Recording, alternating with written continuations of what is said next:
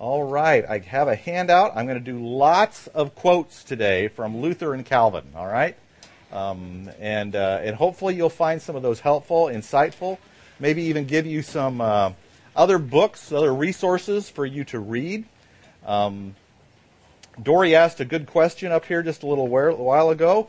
Where were the believers during the Middle Ages? Well, they were there.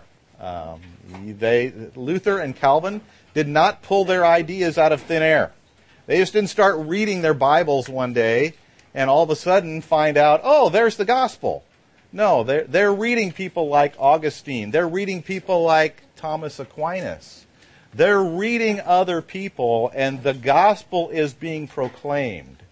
And even when the gospel wasn't clearly proclaimed in the church, there are people, you can be assured, there are people who have a true faith and are trusting in the Lord Jesus Christ alone for their salvation. Just be reminded of that. You will find them. So let's start out. I'm going to cover a lot of ground in a short period of time. Probably won't get to all of it, but I've given you a pretty complete set of notes, so if I don't get to all of it, you've got some pretty good resources to help you get there. First thing, you'll notice 500 years ago, I'm going to read right off my handout. 500 years ago, the need for reform in the Western medieval church was clear and the time was right. You're going to hear me use this term Western medieval church a number of times. What in the world am I talking about? Well, the Western medieval church. The reason I use that word is because in reality, the Roman Catholic Church doesn't exist at this point in time yet. There's the Eastern Church, which split off from Rome and the Western Church in 1054 AD, and then there's the Western Church. And the Western Church is really the only church there is in the West. There's not a, quote, Roman Catholic Church yet. In my mind, that happens after the Reformation, after Luther, after Calvin. Some, and I think I do have some sympathy with this, take it back to about 1215 with the coming of transubstantiation, and we're going to talk about that a little bit later. But I really don't think there's a Roman Catholic Church at this point in time. So you're going to hear me use the term Western Medieval Church, but what does happen is over time, the Western Medieval Church turns into, doctrinally and in practice, the Roman Catholic Church. So if it's easier for you to think of it that way, go right ahead and think of it that way, because that's what it becomes in later times. But not at the Reformation, not until a little bit later. This Reformation was sparked by the posting of Martin Luther's 95 Theses on the door of the Wittenberg Church on October 31st, 1517. You posted notices on the church door. That's what Luther did. He didn't expect this to have any big controversy associated with it. But within weeks, because of the invention of the printing press, this was printed and distributed throughout much of Europe. And people started to follow what Luther was doing. Shortly thereafter, Ulrich Zwingli starts a Reformation in Zurich, Switzerland. And then a few years later, really, John Calvin is the next generation from Luther and Zwingli. Calvin picks it up. And Calvin provides strong theological foundations. You might say Luther is a theologian of the moment. As each issue comes forward, Luther addresses these issues. But Calvin is more of a theologian who thinks systematically and broadly. And he takes biblical truth and he systematizes it and makes it make sense together. Luther wasn't great at that. Luther was great at addressing specific issues. So, second paragraph there. Most influential in the changes were Luther and Calvin. The result in teaching, doctrine, and in practice in the church were massive, not only with the purity of the gospel of Jesus Christ recovered, but a commitment to the authority of God's Word. The authority of God's Word. God's Word is really important here. As a matter of fact, Martin Luther doesn't get excommunicated from the Western medieval church in 1521 because of his stand on justification by faith. In fact, The Catholic Church, the Western medieval church, doesn't have a position on justification by faith, not that's written down anywhere, so they charge him with opposing the authority of the Pope. That's what he is challenged with. Because Luther says, and the other reformers say, where is the authority? Is it in the Pope, or is it in God's Word? And Luther said it's in God's Word. Sola Scriptura, in Scripture alone. So this has impact, not just in the church, but in everyday life. I would submit to you it has a huge impact.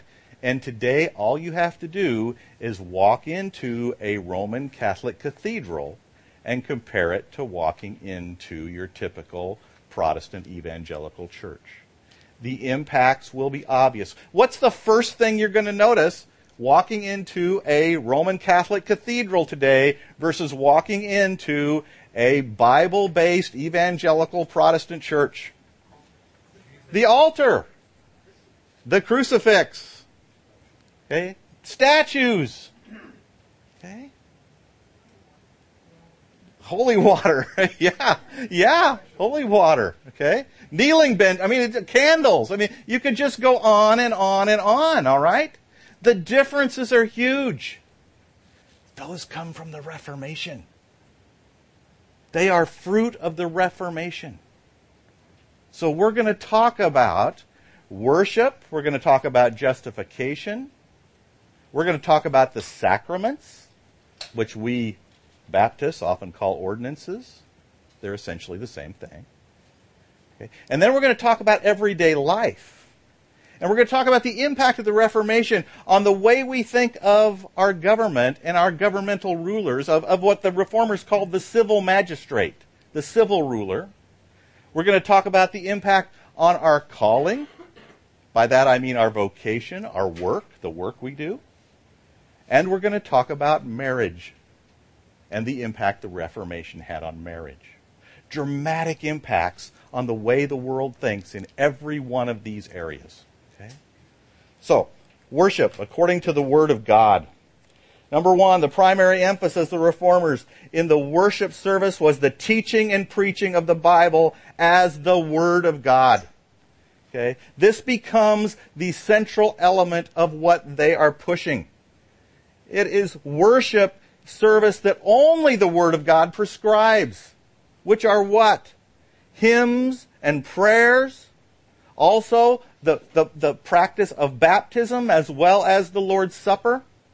That's what the Word of God talks about in services. This is in contrast to the central element in the Western medieval church at the time and the Roman Catholic Church today, which is the sacrifice of the Mass, the re-sacrifice of Christ, which is the central element of the Mass in a Catholic church. Okay? It's the contrast between why a pulpit is in the center of a Bible-based Protestant church, and an altar is at the center of a Roman Catholic church today. Those are fruits of the Reformation. Okay? A passage that the Reformers relied upon is the message to Timothy. Paul's instructing Timothy, a young pastor, on what he should do. And he says, until I come, devote yourself to the public reading of Scripture, to exhortation, to teaching. Matter of fact, I would suggest to you that 2 Timothy, the theme of 2 Timothy is Paul's message to Timothy to fan the flame of the gift that's within you. The gift? The preaching of God's Word.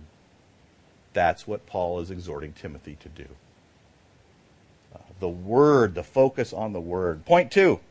In accordance with this, another major emphasis of the Reformers was to only worship God according to the ways expressly sanctioned by the Word of God.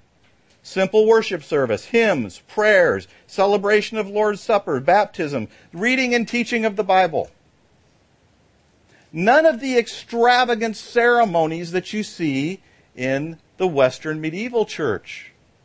None of what I would call, what James White has called, the smells and bells, all right? The smells and bells. Now, the smells and bells are attractive to people. Okay? Elaborate ceremony is attractive to people. And there's something about it that becomes captivating. Okay? But this is a huge contrast between Bible-based Protestant Reformer worship, which is simple. It's simple. It's not elaborate. The pastor doesn't dress up in fancy colored vestments and wear fancy hats. Okay? It's not that kind of a worship. The Reformers called these the traditions of men. Matthew 15:9, Jesus speaking, "In vain do they worship me, teaching as doctrines the commandments of men." The Reformers said, no, it's the Word of God that matters. We're going to do what the Word of God says, and nothing more. We must worship God the way He said. This meant that as people placed their confidence in Christ alone for salvation, as the Reformation took hold, the Virgin Mary and the saints soon ceased to have any place as objects of religious devotion, of prayer, or objects of veneration as images or statues, as they had in the Western medieval church, and as they do in the Roman Catholic Church today. The Reformers, I think, correctly identified this as idolatry.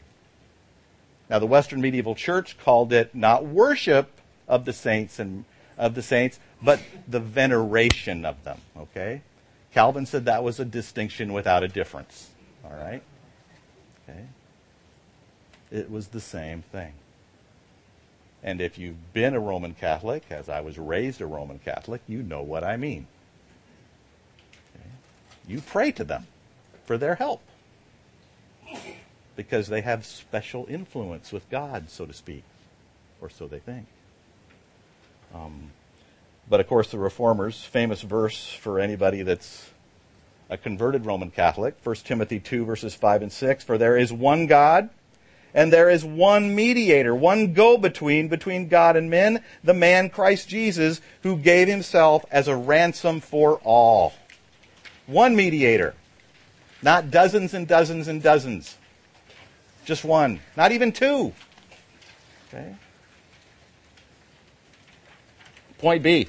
The Reformers also objected to what John Calvin called the New Judaism, consisting of ceremonies, vestments, altars, the sacrifice of the Mass, which harkened back to the Old Testament, and the immense number of ceremonies that God had by His authority abrogated once and for all in Christ. Why had those things been passed away? Because in the Old Testament, these were shadows and types that pointed to the ultimate reality of Christ, but now that Christ had come, they must pass away. The Reformers saw all of this as false worship. Hebrews 10, verses 11 and 12. "For since the law has but a shadow of the good things to come, instead of the true form of these realities, it can never, by the same sacrifices that are continually offered every year, make perfect those who draw near. And every priest stands daily at his service, offering repeatedly the same sacrifices, which can never take away sin. But when Christ had offered for all time a single sacrifice for sins, He sat down at the right hand of God." Why did Jesus sit down at the right hand of God? What does that symbolize? His work is finished. Okay? A medieval Western church priest never sat down. A Roman Catholic priest today does not sit down.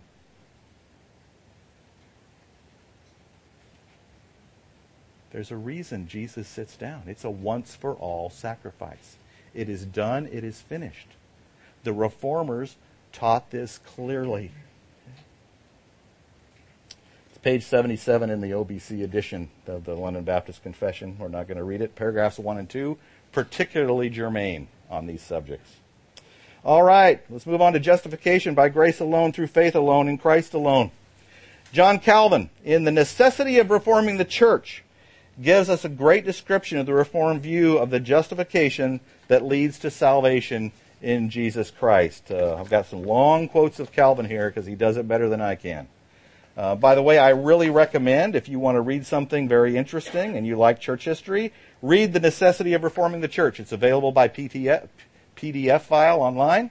I downloaded it last week, and I've probably read 95% of it.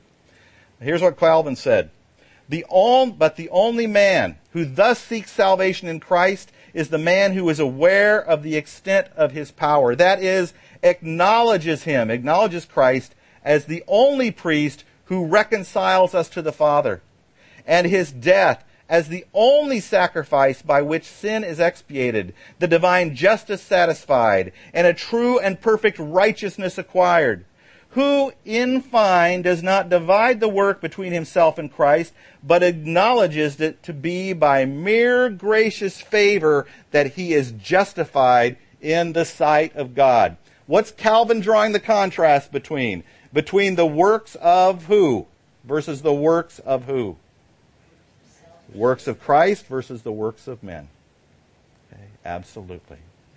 And he's saying only the works of Christ can justify us, not the works of men. Calvin also gives us the error of Rome, as it seeks to include in justification not only faith in Christ, but also the works of men. Okay? The Western medieval church of Luther and Calvin's day did believe that salvation was by grace. Don't ever tell a Roman Catholic they don't believe salvation is by grace. Because they do. But they believe it's by grace plus my works. They require both. Okay. Here's what Calvin has to say about that. There is no point which is more keenly contested, none in which our adversaries are more inveterate in their opposition than that of justification, namely, as to whether we obtain it by faith or by works.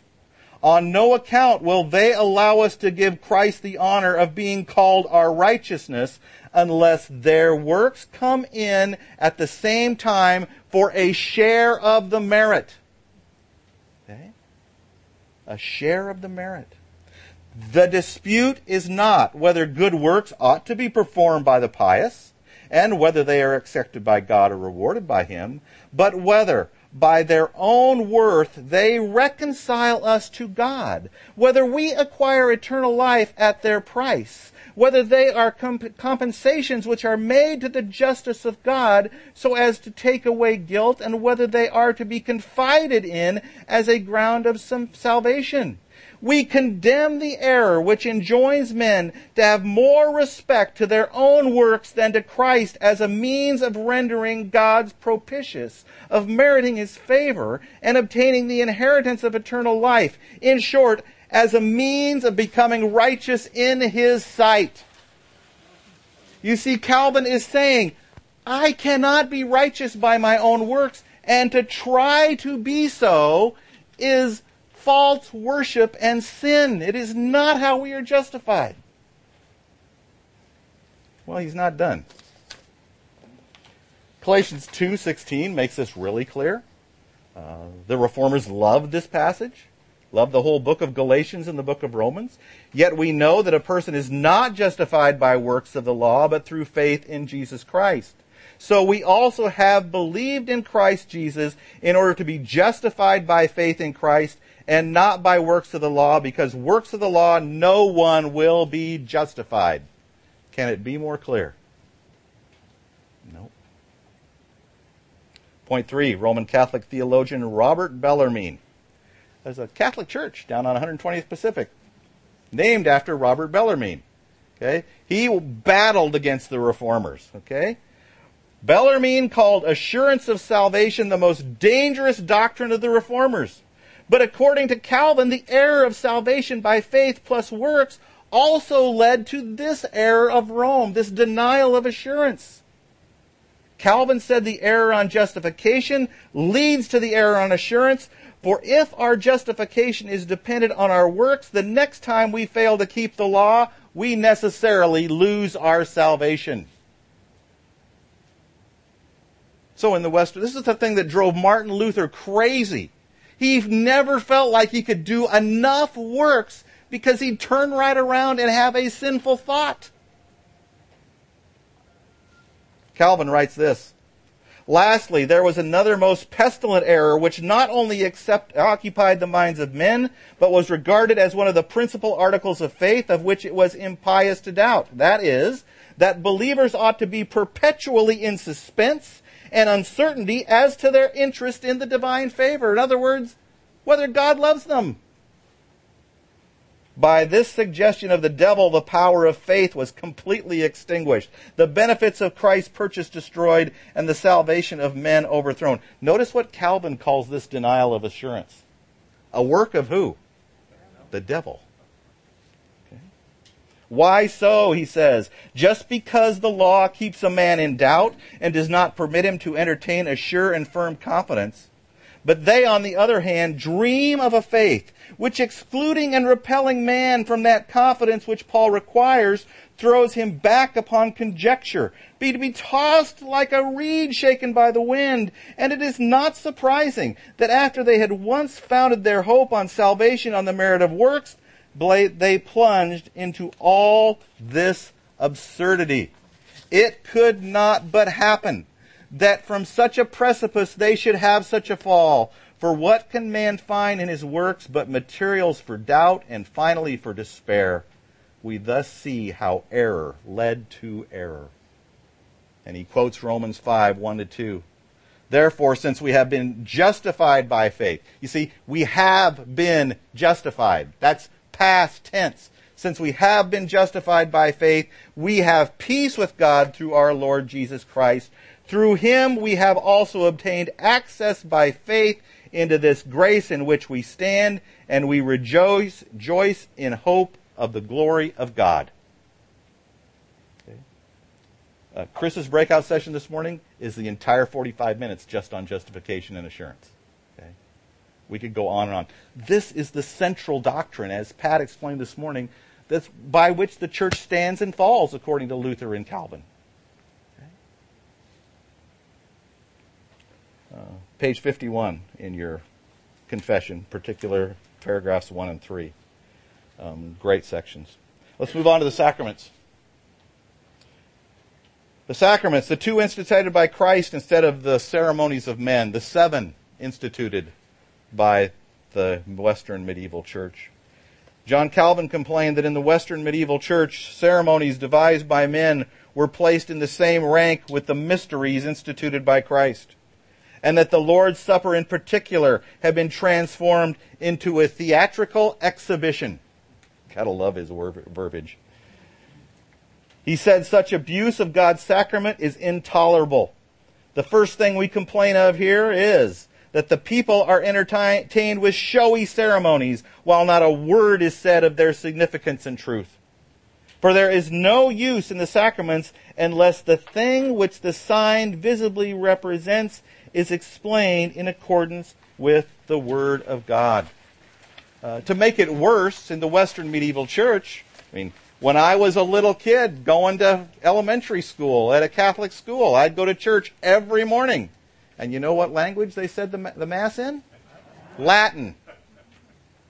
How many people in Luther's day do you think understood Latin? More than now, but not very many. Not very many. Point B, Calvin laments that the simplicity of sacramental doctrine and practice that prevailed in the early church had been lost.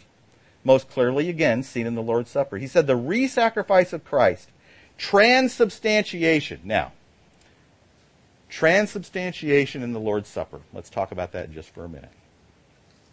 Transubstantiation was a doctrine adopted by the Pope and the medieval Western Church in 1215 A.D. For over 1,000 years before this, the church had existed, and you could believe various different things about what the Lord's Supper represented. But you knew, no matter what, it was a remembrance of what Christ did on the cross and his resurrection. You knew that. But for over 1,000 years, you could believe various things about whether the bread and the wine were actually the body and blood of Christ, or were they symbolic of it, or was there some spiritual significance, or was it just a remembrance? But in 1215, the Pope decided he wanted everybody to believe the same thing, and so what he said is what's called transubstantiation.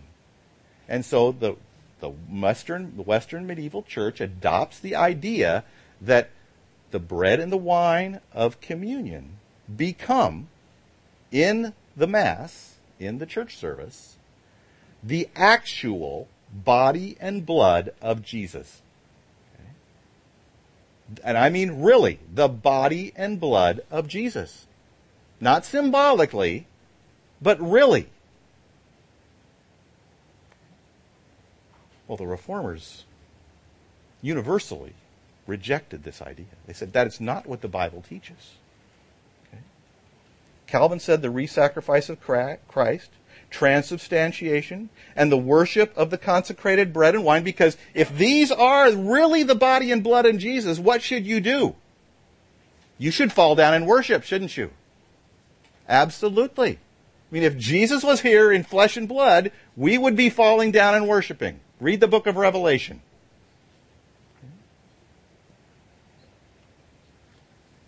He said it's unbiblical and destroys the real meaning of the sacrament. Quote, while the sacrament ought to have been a means of raising pious minds to heaven, the sacred symbols of the supper were abused to an entirely different purpose, and men contented with gazing upon them and worshiping them never once thought of Christ. Calvin goes on, while the sacrament ought to have been a means of raising pious minds to heaven, the symbols of the supper were abused to an entirely different purpose, and men. I just requoted that again, didn't I? Calvin goes on, point 3. He said the work of Christ is destroyed, as can be seen in the idea of the re-sacrifice of Christ, where Christ was sacrificed 1,000 times a day, as if he had not done enough in once dying for us. Think about that. Think about that. What does it say about Christ's sacrifice if he must be re-sacrificed thousands of times every day, and day after day after day it goes on thousands of times? It wasn't sufficient. Thank you, Greg. You're shilling for me. Yeah, it wasn't sufficient. It didn't accomplish what Jesus set out, what God set out for it to do. Okay. Point 2, the true meaning of the supper is summarized by Calvin simply. We exhort all to come with faith. We preach that the body and blood of Christ are both offered to us by the Lord in the supper and received by us. Nor do we thus teach that the bread and wine are symbols, without immediately adding that there is a truth which is conjoined with them and which they represent. They are signs of Jesus Christ. They are signs of his death and resurrection. Regardless of specifically which view you hold to, you believe at least that. And the Reformers believed at least that. And they were relatively generous with one another in the understanding of those differences. Point 3. In addition to objecting to the Lord's Supper in the medieval Western Church, the Reformers also objected to the introduction of 5 new sacraments to the 2 that Christ personally instituted. The 2 Christ personally instituted, baptism and the Lord's Supper. Protestants generally observe baptism and the Lord's Supper as sacraments or ordinances, whichever you call them. But the Reformers rejected the sacraments of penance. That's the sacrament of confession. For those of you who don't know, where you go in the little door and you confess your sins to the priest, and he supposedly forgives your sins. The sacrament of confirmation, anointing of the sick, marriage, and holy orders as the ceremonies and traditions of men. The Reformers also rejected the sacraments as means of acquiring merit before God in order to achieve the righteousness that leads to eternal life. They rejected the idea that the sacraments are good works that infuse righteousness into the Christian and forgive sins. Okay? Here's the difference. Real quickly, here's the difference between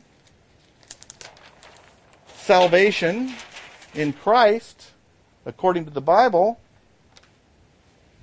is we believe Christ imputes, or, let's use a little different word, credits righteousness to us.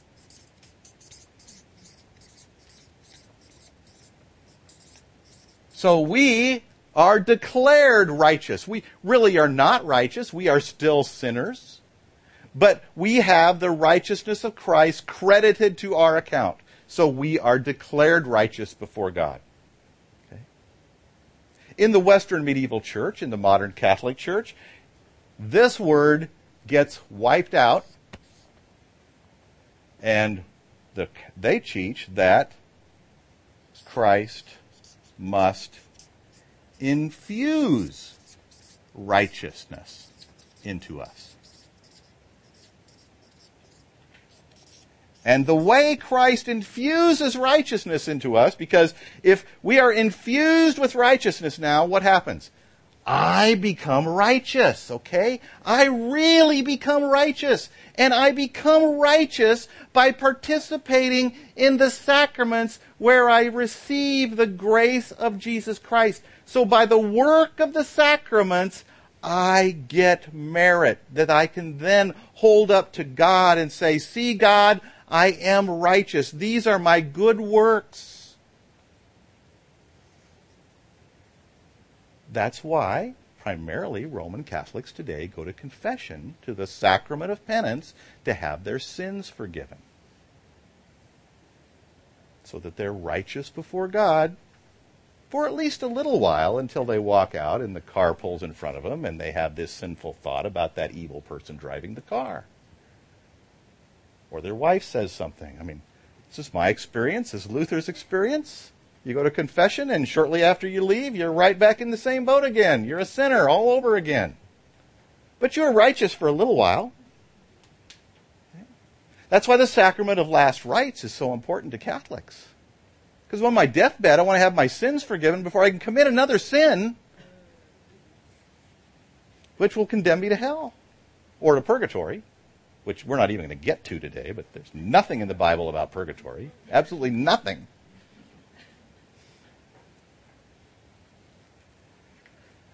Okay.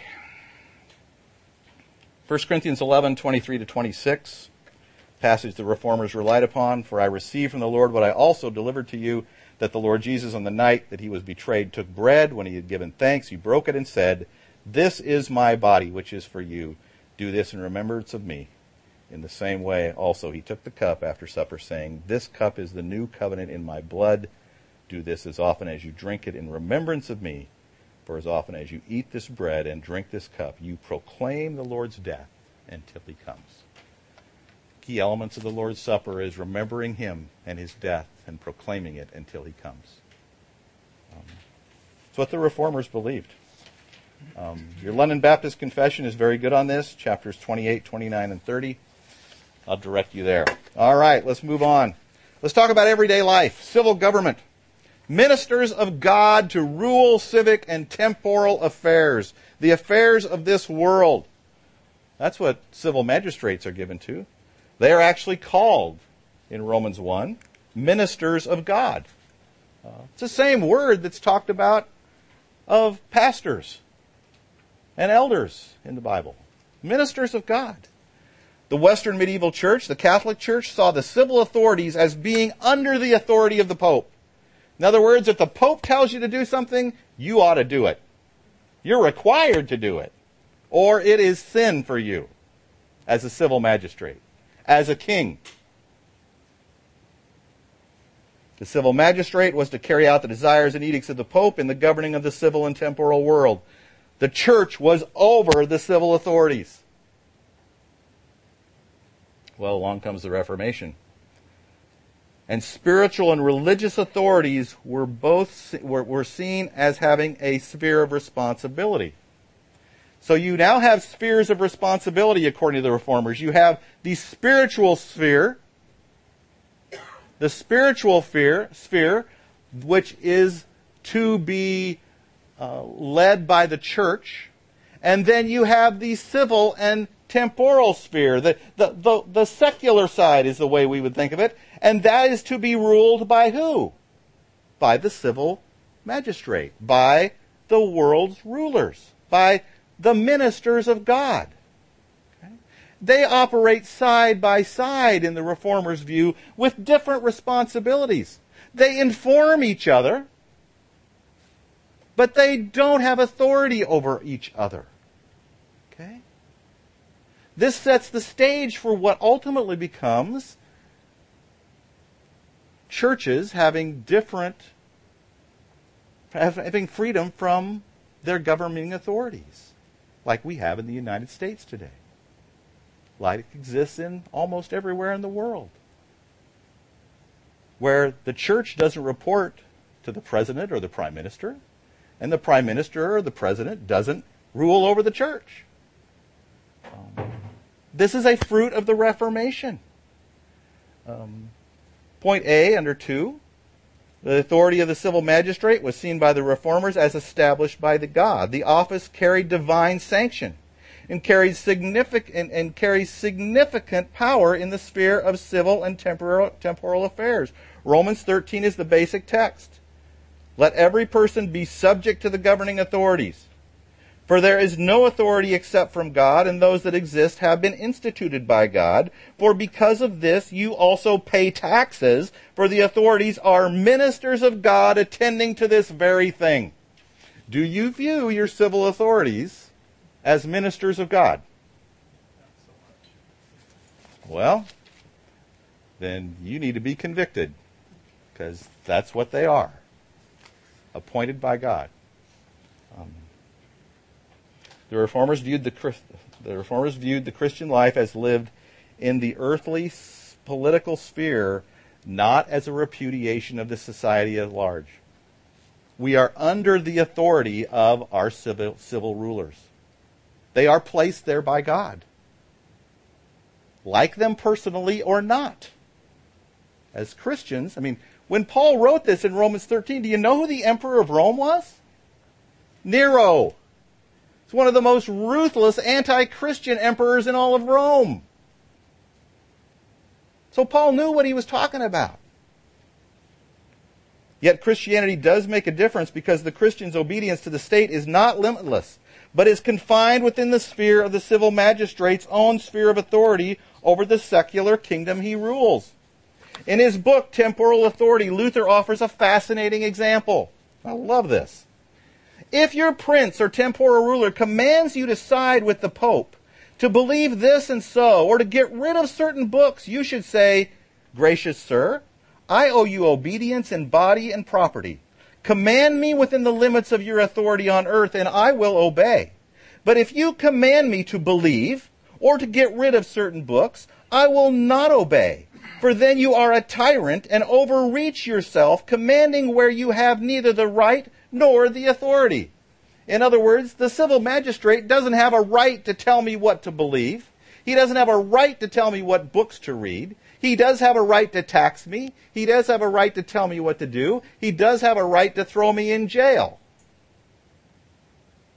But he doesn't have the right to tell me in the area of spiritual things what I must believe and do. Then Luther calls him a tyrant. Calvin agrees with this. Matter of fact, in the American Revolution, the Declaration of Independence, if you read it, they call King George a tyrant a number of times to justify declaring independence from Great Britain. You can decide whether he was really a tyrant or not. But that's how they justified it. Many of them were Calvinists. Okay, let me go on. Should he seize your property on account of this and punish such disobedience, then blessed are you. Thank God that you are worthy to suffer for the sake of the divine word. Let him rage, fool that he is. He will meet his judge. For I tell you, if you fail to withstand him, if you give in to him and let him take away your faith and your books, you have truly denied God. So the civil ruler rules in his sphere. The church rules in its sphere. This is the fruit of the Reformation. That's what the Reformers said. Luther teaches here that Christians can refuse to comply with the command of the civil ruler if the command falls outside his sphere of authority or is opposed to the command of God. We must obey God rather than men. But notice, Luther does not see the actions of the ruler as overstepping his bounds of authority or destroying his legitimacy. Rather, he sees the earthly sufferings of the Christian as following in the sufferings of Christ and in a sign of God's work in his life, and should cause him to look at the ultimate blessings to come. Interesting, and I think proper way to think about it. London Baptist Confession talks about this, chapter 24. The Christian's calling. The Reformers called it a calling. We often think of a calling as something God calls pastors to do or missionaries to the field, right? The Reformers called their vocation and work a calling. Not just because they were priests, but they're talking about everybody and all the jobs that they do. Western medieval church saw the work of priests, bishops, monks, sisters as spiritual work and thus the highest form of service to God. If you wanted to really serve God, you'd become a priest or a monk or join the convent. That is the high. I mean, if you've been around Catholic families very much and one of their sons is a priest, man, that is a big deal. That's a big deal. Because he's better than everybody else, all right? He's better spiritually. The Reformers' view of work, or more properly of calling, does not see a division between spiritual work and secular or temporal work. Both are equal in God's eyes as long as their work contributes to the well-being of society. As Luther states, I love this quote, that's why I put it in here. Therefore, just as those who are now called spiritual, that is, priests, bishops, or popes, are neither different from other Christians nor superior to them, except that they are charged with the administration of the Word of God and the sacraments, which is their work and office, so it is with the temporal authorities. They bear the sword and rod in their hand to punish the wicked and protect the good. A cobbler, a shoemaker, a smith, a peasant, each has the work and office of his trade, and yet they are all alike consecrated priests and bishops. In other words, they're equal with the priests and the bishops of the world. They're all the same. Further, everyone must benefit and serve every other by means of his own work or office, so that in this way many kinds of work may be done for the bodily and spiritual welfare of the community, just as all the members of the body serve one another. Did you know the Reformers said the work you do, as long as you do it for the well-being and good of society, is just as spiritual as the work anybody else does? That's a fruit of the Reformation. The Reformers distinguished professions from the people who hold them. In other words, a wicked man may have a legitimate profession and pursue it in a wicked way. The office of judge or the position of soldier are legitimate professions that can be held by corrupt men who use their positions to do evil. Okay. The Reformers did not, however, teach all vocations are legitimate because some fail to advance the well-being of society through love of neighbor. That's what it's grounded in. It's grounded in love of neighbor. For instance, a prostitute or a freelance hitman does not promote the civic good. Not legitimate professions, according to Luther. This has great significance for the Christian life. Only this sort of thinking about work and calling can infuse dignity into the most humble and menial of human tasks.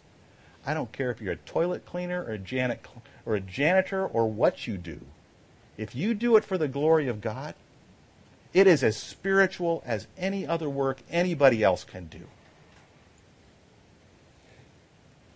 Done in faith and for the glory of God, every calling can be something beautiful and spiritual. That's new with the Reformation. That's new.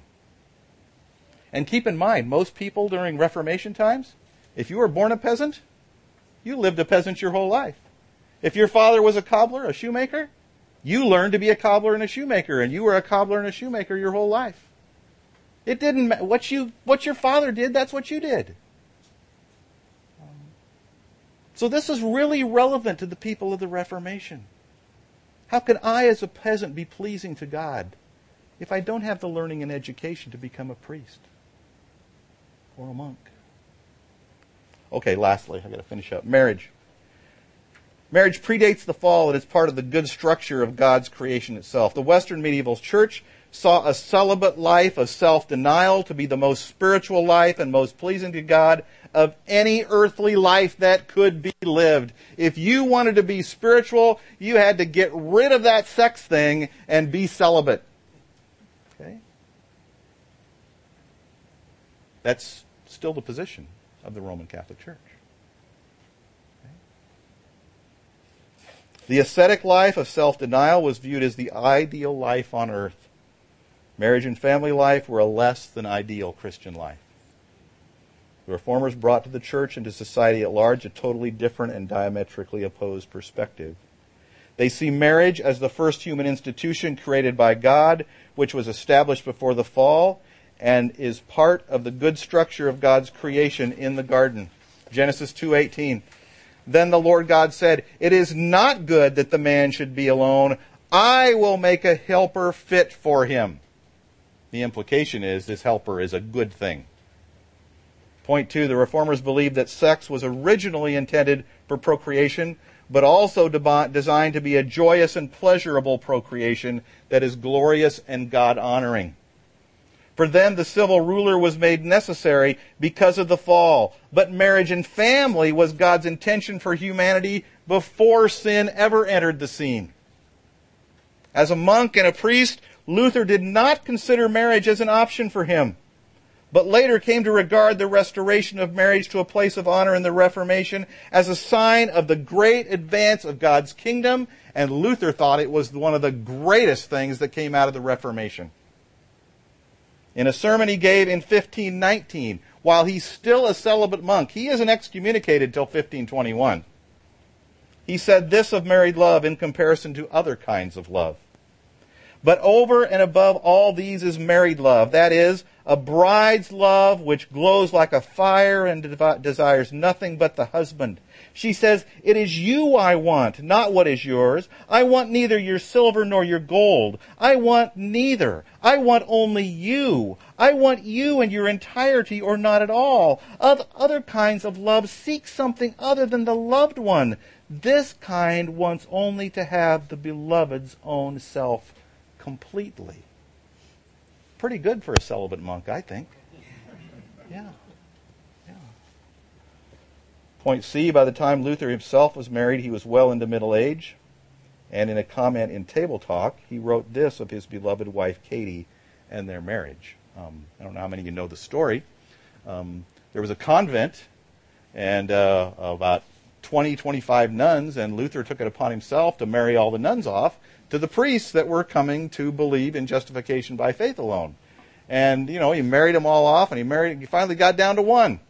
And this one, Katie, kept refusing everybody Luther would bring forward. And she finally says to him, "Why don't you marry me?" Well, he thought on that for a while. And he did. Later in life, he writes this: "I wouldn't give up my Katie for France or for Venice. First, because God gave her to me and gave me to her. Second, because I have often observed that other women have more shortcomings than my Katie, although she too has some shortcomings.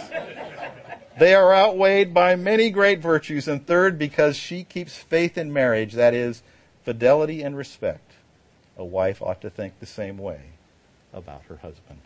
There's all kinds of very wonderful, touching quotes about Luther's marriage to Katie. He writes and talks about it. It seems they had lots of children. It seems they had a wonderful marriage. They did lose an infant daughter. But it was obvious that for Luther, marriage was a blessing for him. This view of marriage is a fruit of the Reformation. Conclusion. The fruit of the Reformation for us today is that the church has at her disposal the most powerful weapons of all: the Word of God, the gospel, the sacraments and ordinances to proclaim the gospel and grow in our love of Christ. We should avail ourselves of these weapons in the spiritual realm, for by them we fulfill the purpose of the church to bring glory to God. These also are sufficient to guide us as we endeavor to glorify God in our work, our calling, in our marriage and family relationships, in our relationships with the civil government. The fruit of the Reformation just as clearly teaches us that the church should leave the sword in the civil and political sphere and the instruments and structures of power that go with it. which are designed by God to promote good and punish evil in society, to the God-ordained ministers, to the civil magistrates and rulers who are ministers of God as well. Let us as the church not confuse what our role is in this world. It is not to change the society. It is to proclaim Jesus Christ and one by one transform the people of this world. Jesus Christ will come and he will change this society and this world. Our job is to proclaim him and the glorious gospel that's been given to us.